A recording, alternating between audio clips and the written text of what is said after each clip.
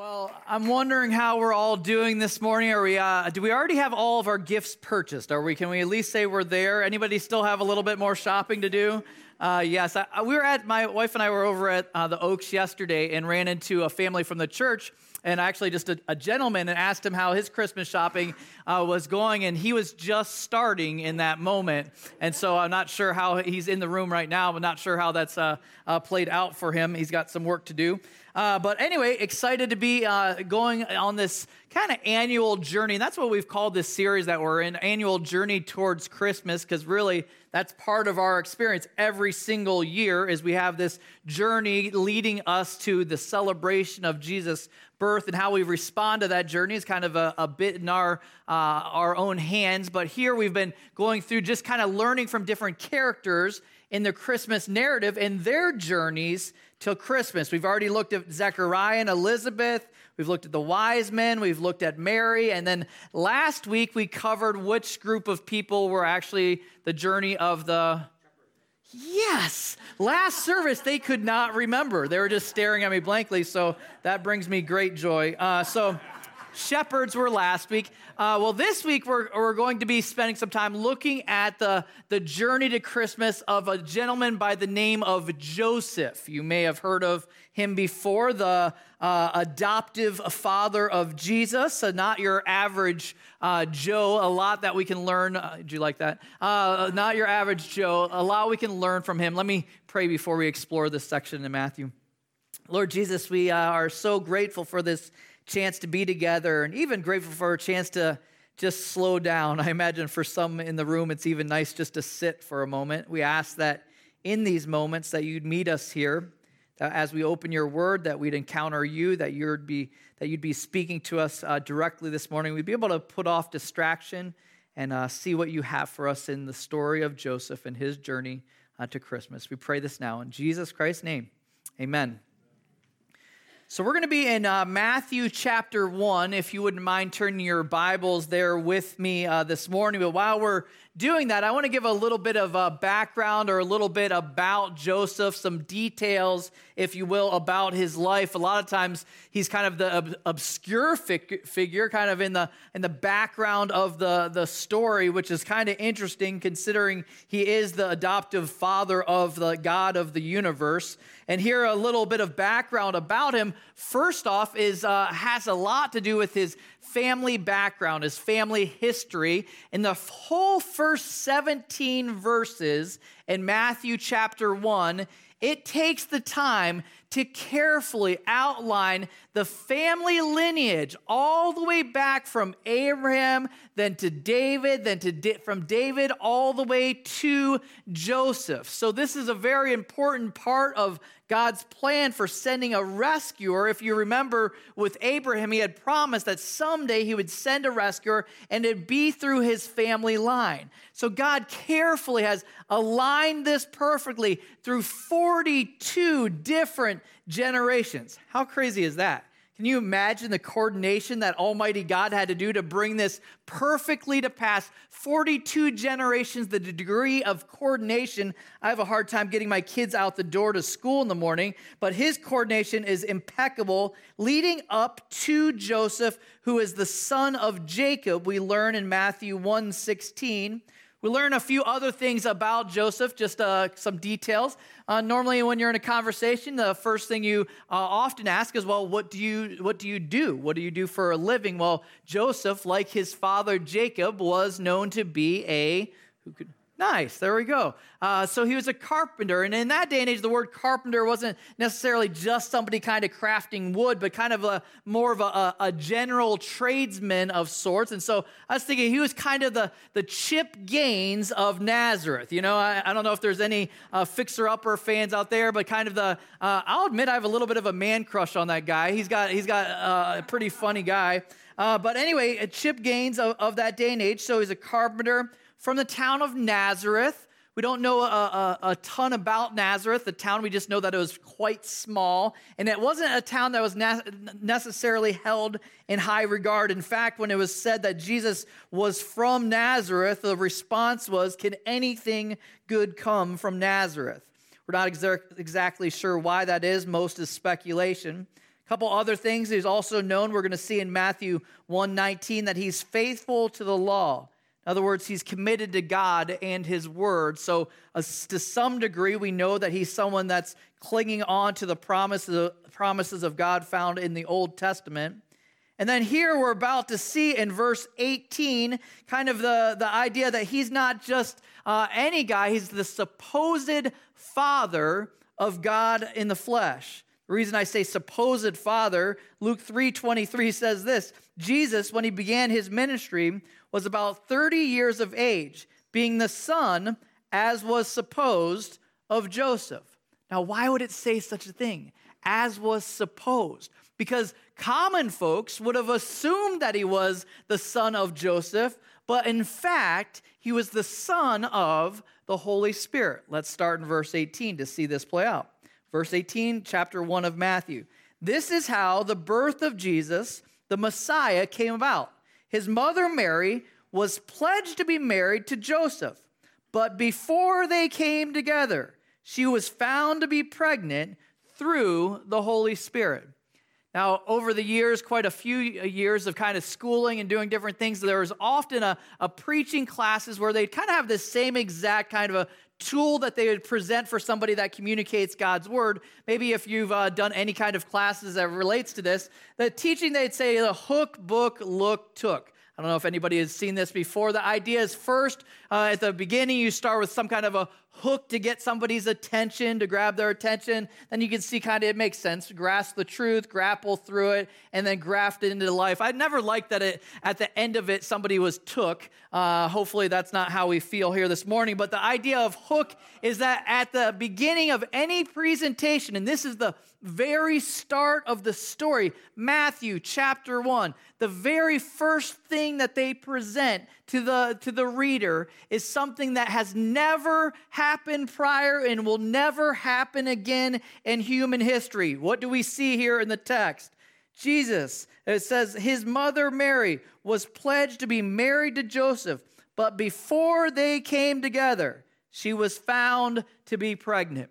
I'm going to stop there because really, isn't that, I mean, I don't know a ton about the birds and the bees, but I do know that this isn't how it typically works. It's not before you come together, it's after you come together. I've pieced that together so far in my process. But here, this was a lot for them to absorb. You think about that. For Mary and Joseph, this was a big deal.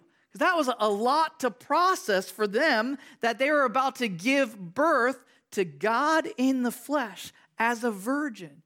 Think about it. These were most likely teenage kids. I was doing a little research on it this week. In that day and age, that it was pretty commonplace that someone that was getting married would be as young, the girl would be as young as age 12 to 13, and the boy just a few years older than that. Can you imagine? I have a 13-year-old son right now. He barely remembers to bring his lunchbox home from school. Now, giving birth to Almighty God, like that's a big deal. I have a daughter that's about to turn 11 or 12, glad I got that straight, January the 2nd. She's borderline insane. So all of these things, I love her. She's so fun. But all of these things, you're like, what? How in the world could you entrust that to these teenage kids, to be the parents of God in the flesh? How marriage worked in that day and age, just a little research on this week, was basically they would have the arranged marriages where the two fathers would agree on the marriage of the two kids. I think it's a great idea. I think we should bring that back. Two fathers would decide this, and how they would kind of put this commitment or contract in place is the covenant was sealed with kind of the same idea of a dowry. It was called a mohar, not to be confused with mopar, but there was an exchange of a gift that was given from the bride, from the groom's father to the bride's father to secure the care of the wife in the future. Because if for any reason there was ever a divorce or if she was put off, there was really no future for a woman on the other side of divorce. So that dowry was paid to secure her care for the remainder of her days, kind of giving a glimpse of what was at stake for a girl that was divorced in that day and age. The reason I use the term divorce there is they're a little different from us in our engagement process. In our engagement process, present day, it's kind of not that uncommon to have a broken engagement. But in that day and age, it was a legally binding commitment between two people. In order to separate, they would have to go through a divorce proceeding. Does that make sense? So they're bound to each other, they're committed, and it would often be that engagement period would last about 1 year long. At the end of it, about a year into it, and in that whole year, another side thing, they almost never spent any time together because they wanted to secure the purity of the two people that were getting married. So spending very little time together. At the end of the year, this is how the marriage played out, is they would have a huge feast and a celebration, and then finally the two would go together home to be each other to consummate the marriage. That was how the process worked there. As we progress in the story, it'll make a little bit more sense why I explained all of this. But either way, a pretty big ask for Joseph to buy the story that he's about to hear from Mary. Take a look at how he responds to the news of his fiancée being pregnant. Verse 19.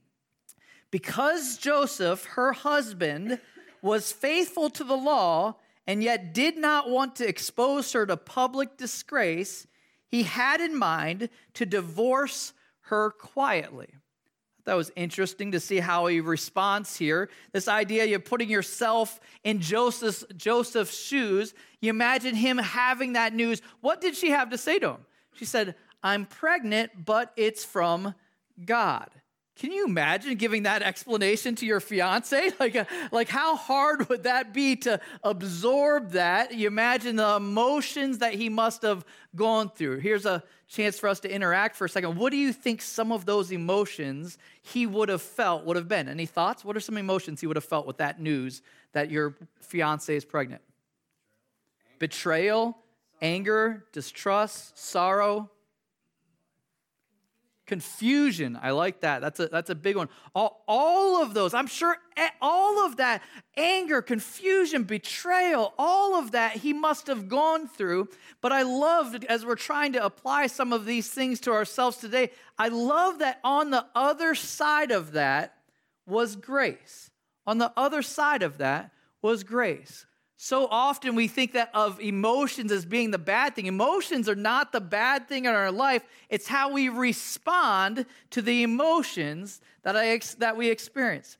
I know we're going into the Christmas season, and so often this season that's supposed to be marked with joy is so often kind of tainted with different things that kind of set us off, different things that get our emotions stirred up. My wife and I have a hard time even wrapping gifts together. Like there's just a tension, a weirdness that's part of the Christmas experience.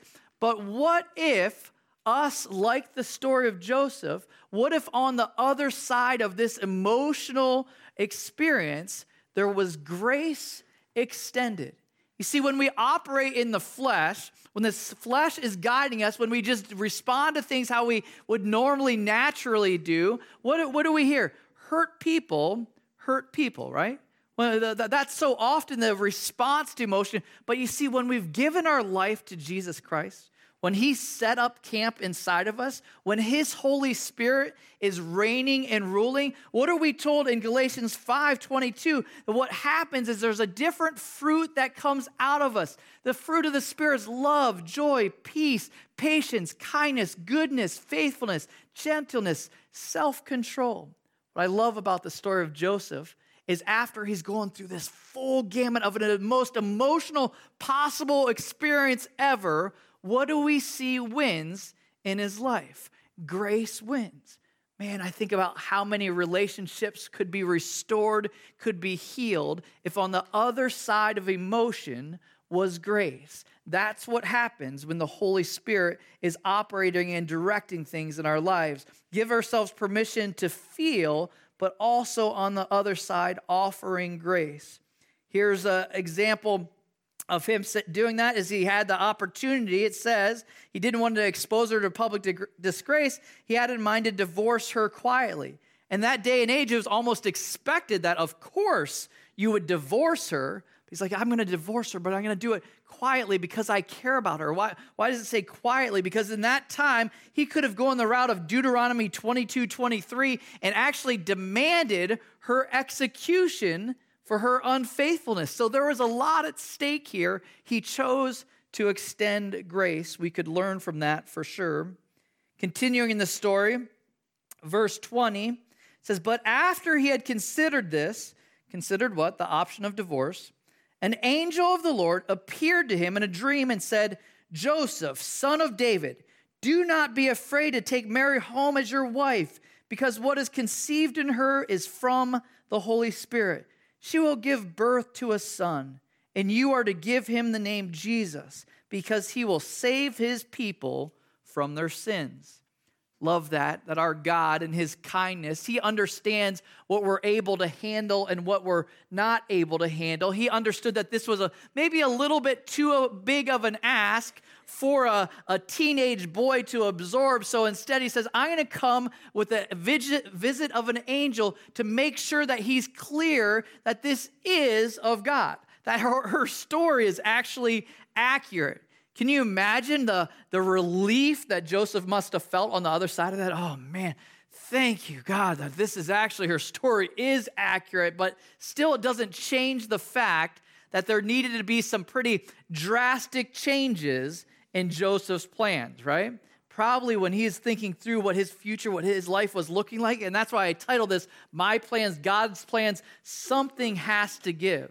So often in our life, we have this idea of how things are going to be mapped out and how they're going to play out in our life. And we come to realize, you know what? When we've submitted our life to Jesus Christ and his leadership, sometimes our plan is exactly opposite of what we thought it was going to be.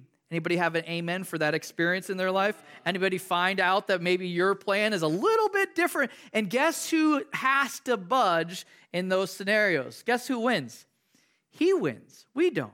And I would say this, I bring it up as if this is something that's true only for somebody that's given their life to Jesus Christ. I would say even for somebody that hasn't given their life to Jesus Christ, they still come to the conclusion that they have little to no control over outcomes. Sure, they can control their behavior, but still the one that's driving the ship is God Almighty. And that's why there's so much friction and frustration in a life independent of God's leadership. Here, thankfully, Joseph chooses to actually enjoy the freedom that comes from releasing to God. Take a look at verse 22 as it continues. All this took place to fulfill what the Lord had said through the prophet. The virgin will conceive and give birth to a son, and they will call him Emmanuel, which means God with us. When I was reading that little section this week, just in my study, it was one of those aha moments that I feel like I've needed to have that aha moment about 5,000 times in my life. The aha moment is this, that we are a part of a much bigger story than just us. Now, why do I say that? Look at what's happening here. It says, all this took place to fulfill what the Lord had said through the prophet. Now, the prophet that he's referring to is the prophet Isaiah that had prophesied perfectly 700 years prior to this, how this was all going to play out exactly to the T. Now, wait a second. You're like, well, so Mary and Joseph are just pretty much acting out in a play that God already wrote. You're like, yep, that's pretty much it. God had already ordered their steps. He had already set this into motion. He perfectly orchestrated all of it. And for the conclusion that those that we look at, looking back at this now, the same conclusion should be like, wait a second. Maybe out of the 7.7 billion people on this planet, this story isn't all about you. You are not the main character in the story. In fact, tell the person next to you right now, you're not the main character. Some of you find great joy in sharing that with the person next to you. The reason I say that, though, this is important. Okay, enough. They got it. The reason I say that is there's actually freedom in that. To find out, wait a second, this isn't all about me. Look what's happening. Who's arriving here? They will call his name Emmanuel, which means what? God with us. Who do you think the main character in this story called life is about? He's the main character. I'm not the main character. You're not the main character. There's one main character. All of human history, it all builds towards or looks back to the coming of God in the flesh. That's why our clocks, look at your watch right now. It's 11:40 right now, closer to lunch, right? But 11:40, that tells you exactly how many minutes, how many hours, how many days, how many months, how many years have passed since what? The birth of Jesus Christ. Even our calendars scream to his existence. All of it points back to the birth of Emmanuel, God with us. So how do we respond to this reality that we're not the main character? This past week, I got to go to my daughter Alexa's. I was teasing about her being crazy, but got to go to her play at Hillcrest Christian School this last week. And the way they had it set up is kind of typical to a lot of plays that kids plays that you go to, is you had kind of one big choir that really most of the kids were all in, and then like 5 or 6 kids with like speaking and singing parts. Well, my daughter was just in the main choir singing her heart out kind of to the songs about Jesus, just celebrating. It was kind of a fun experience, and I asked her afterwards as we kind of reflecting on our drive home, and I was like, hey, was it a big deal to you that you weren't like one of the like people in the main parts, like with any kind of speaking part or any kind of like key? She's like, no, I actually like just being in the background singing in the choir. I was like, isn't that a little glimpse of what we're supposed to be okay with? Wouldn't it be awesome if we were okay not being the main character for once? For us to just be okay to be in the background, you know what, wherever God has placed us, to just be in the choir, just consistently singing about his goodness. Now, maybe not necessarily singing actually, although maybe this is the time, if there ever was a time of the year you could get away with that, but just looking for opportunities to speak about his goodness, to declare his goodness to those around you, being in the choir. And then, if God ever has a speaking part for you to play, he'll give you the words to say. You'll get the opportunity. He'll make it crystal clear. In this case, Joseph, in this dream, is given the key role that he's about to play. And we'll look in verse 24 to see how he responds. It says, when Joseph woke up, he did what the angel of the Lord had commanded him, and took Mary home as his wife. But he did not consummate their marriage until she gave birth to a son, and he gave him the name Jesus. Love that little description, because if you're not if you're not careful, you can blaze past those simple words. When he woke up, he did what the angel of the Lord commanded him. Something noble about that. The fact, and a lot of times we'll say like, well, if the Lord visited me in a dream, I'd do exactly what he said too. Would we though? Would we? Or would we blame it on the bad Chinese from the night before? That's probably more likely. In this case, he chooses to what? He obey. He just does what he's told. Man, think about how much drama we could avoid in our lives if we just did what we were told.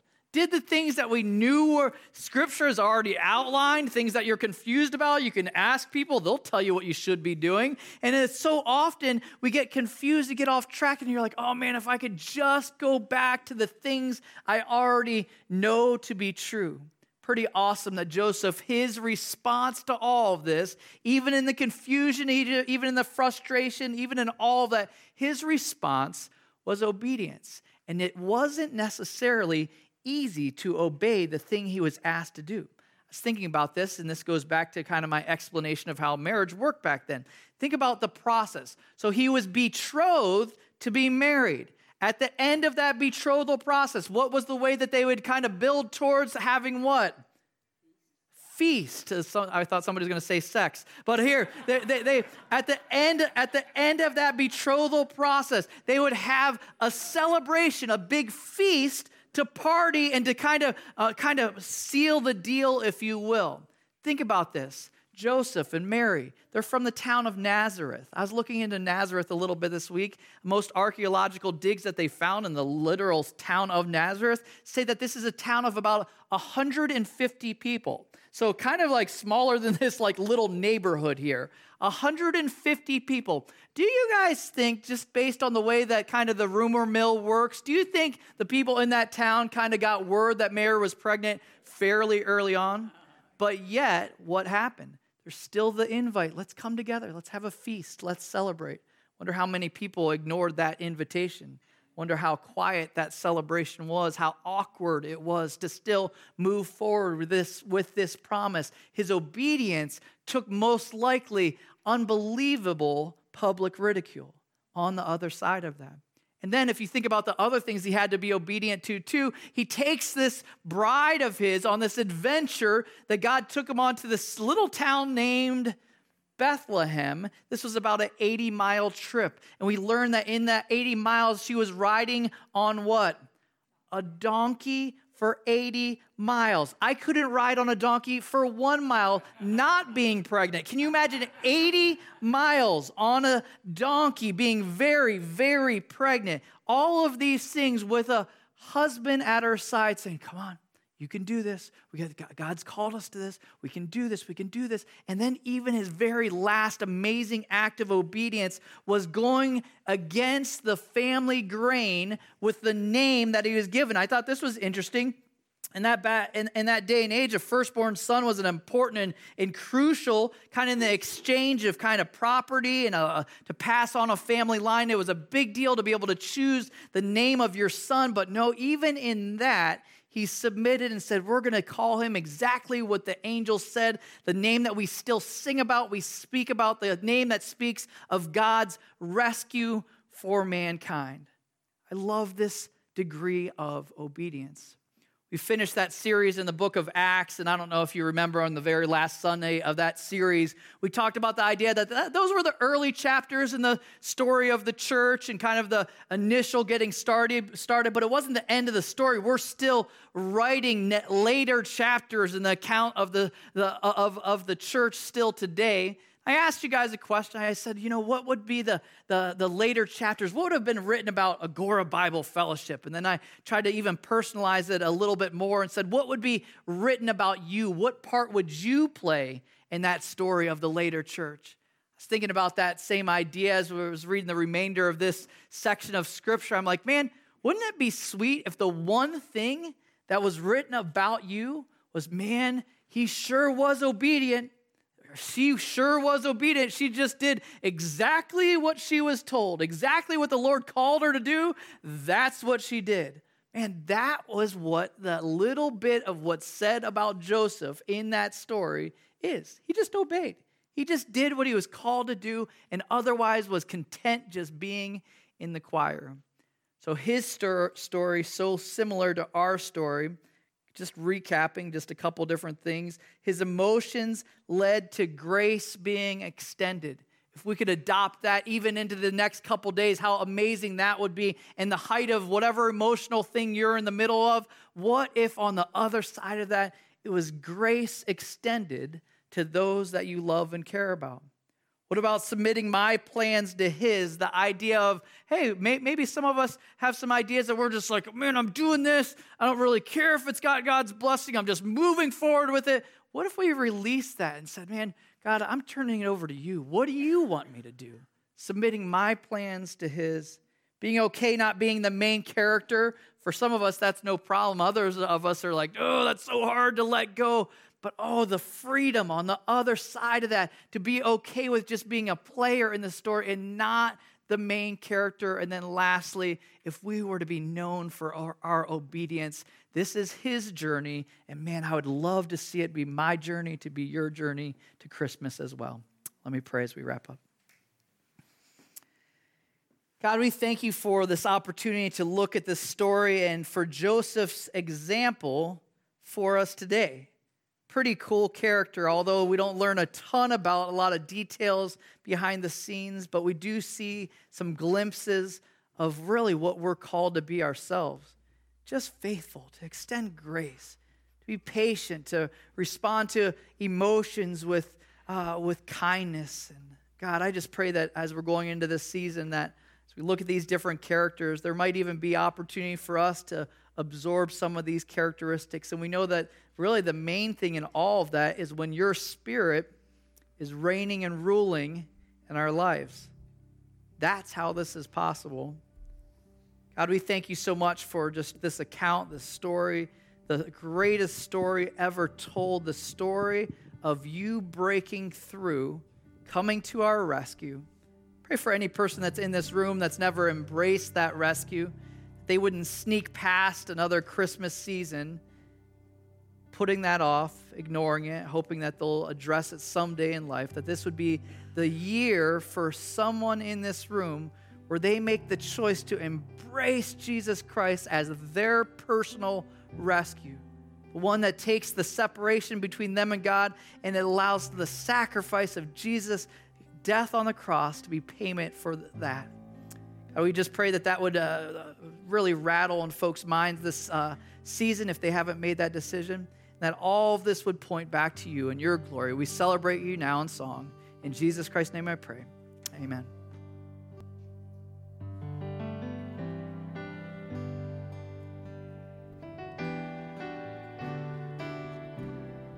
Just a couple reminders for you. Tomorrow, if you'd like to come together, we're meeting at 4 and at 6 o'clock for just one final Christmas celebration. Christmas Eve, it'd be great to see you there. Otherwise, if there's anything we can be praying for you about specifically, we'll have a couple volunteers here up at the front after the service. Otherwise, God bless you. Have an amazing Christmas. Thanks so much.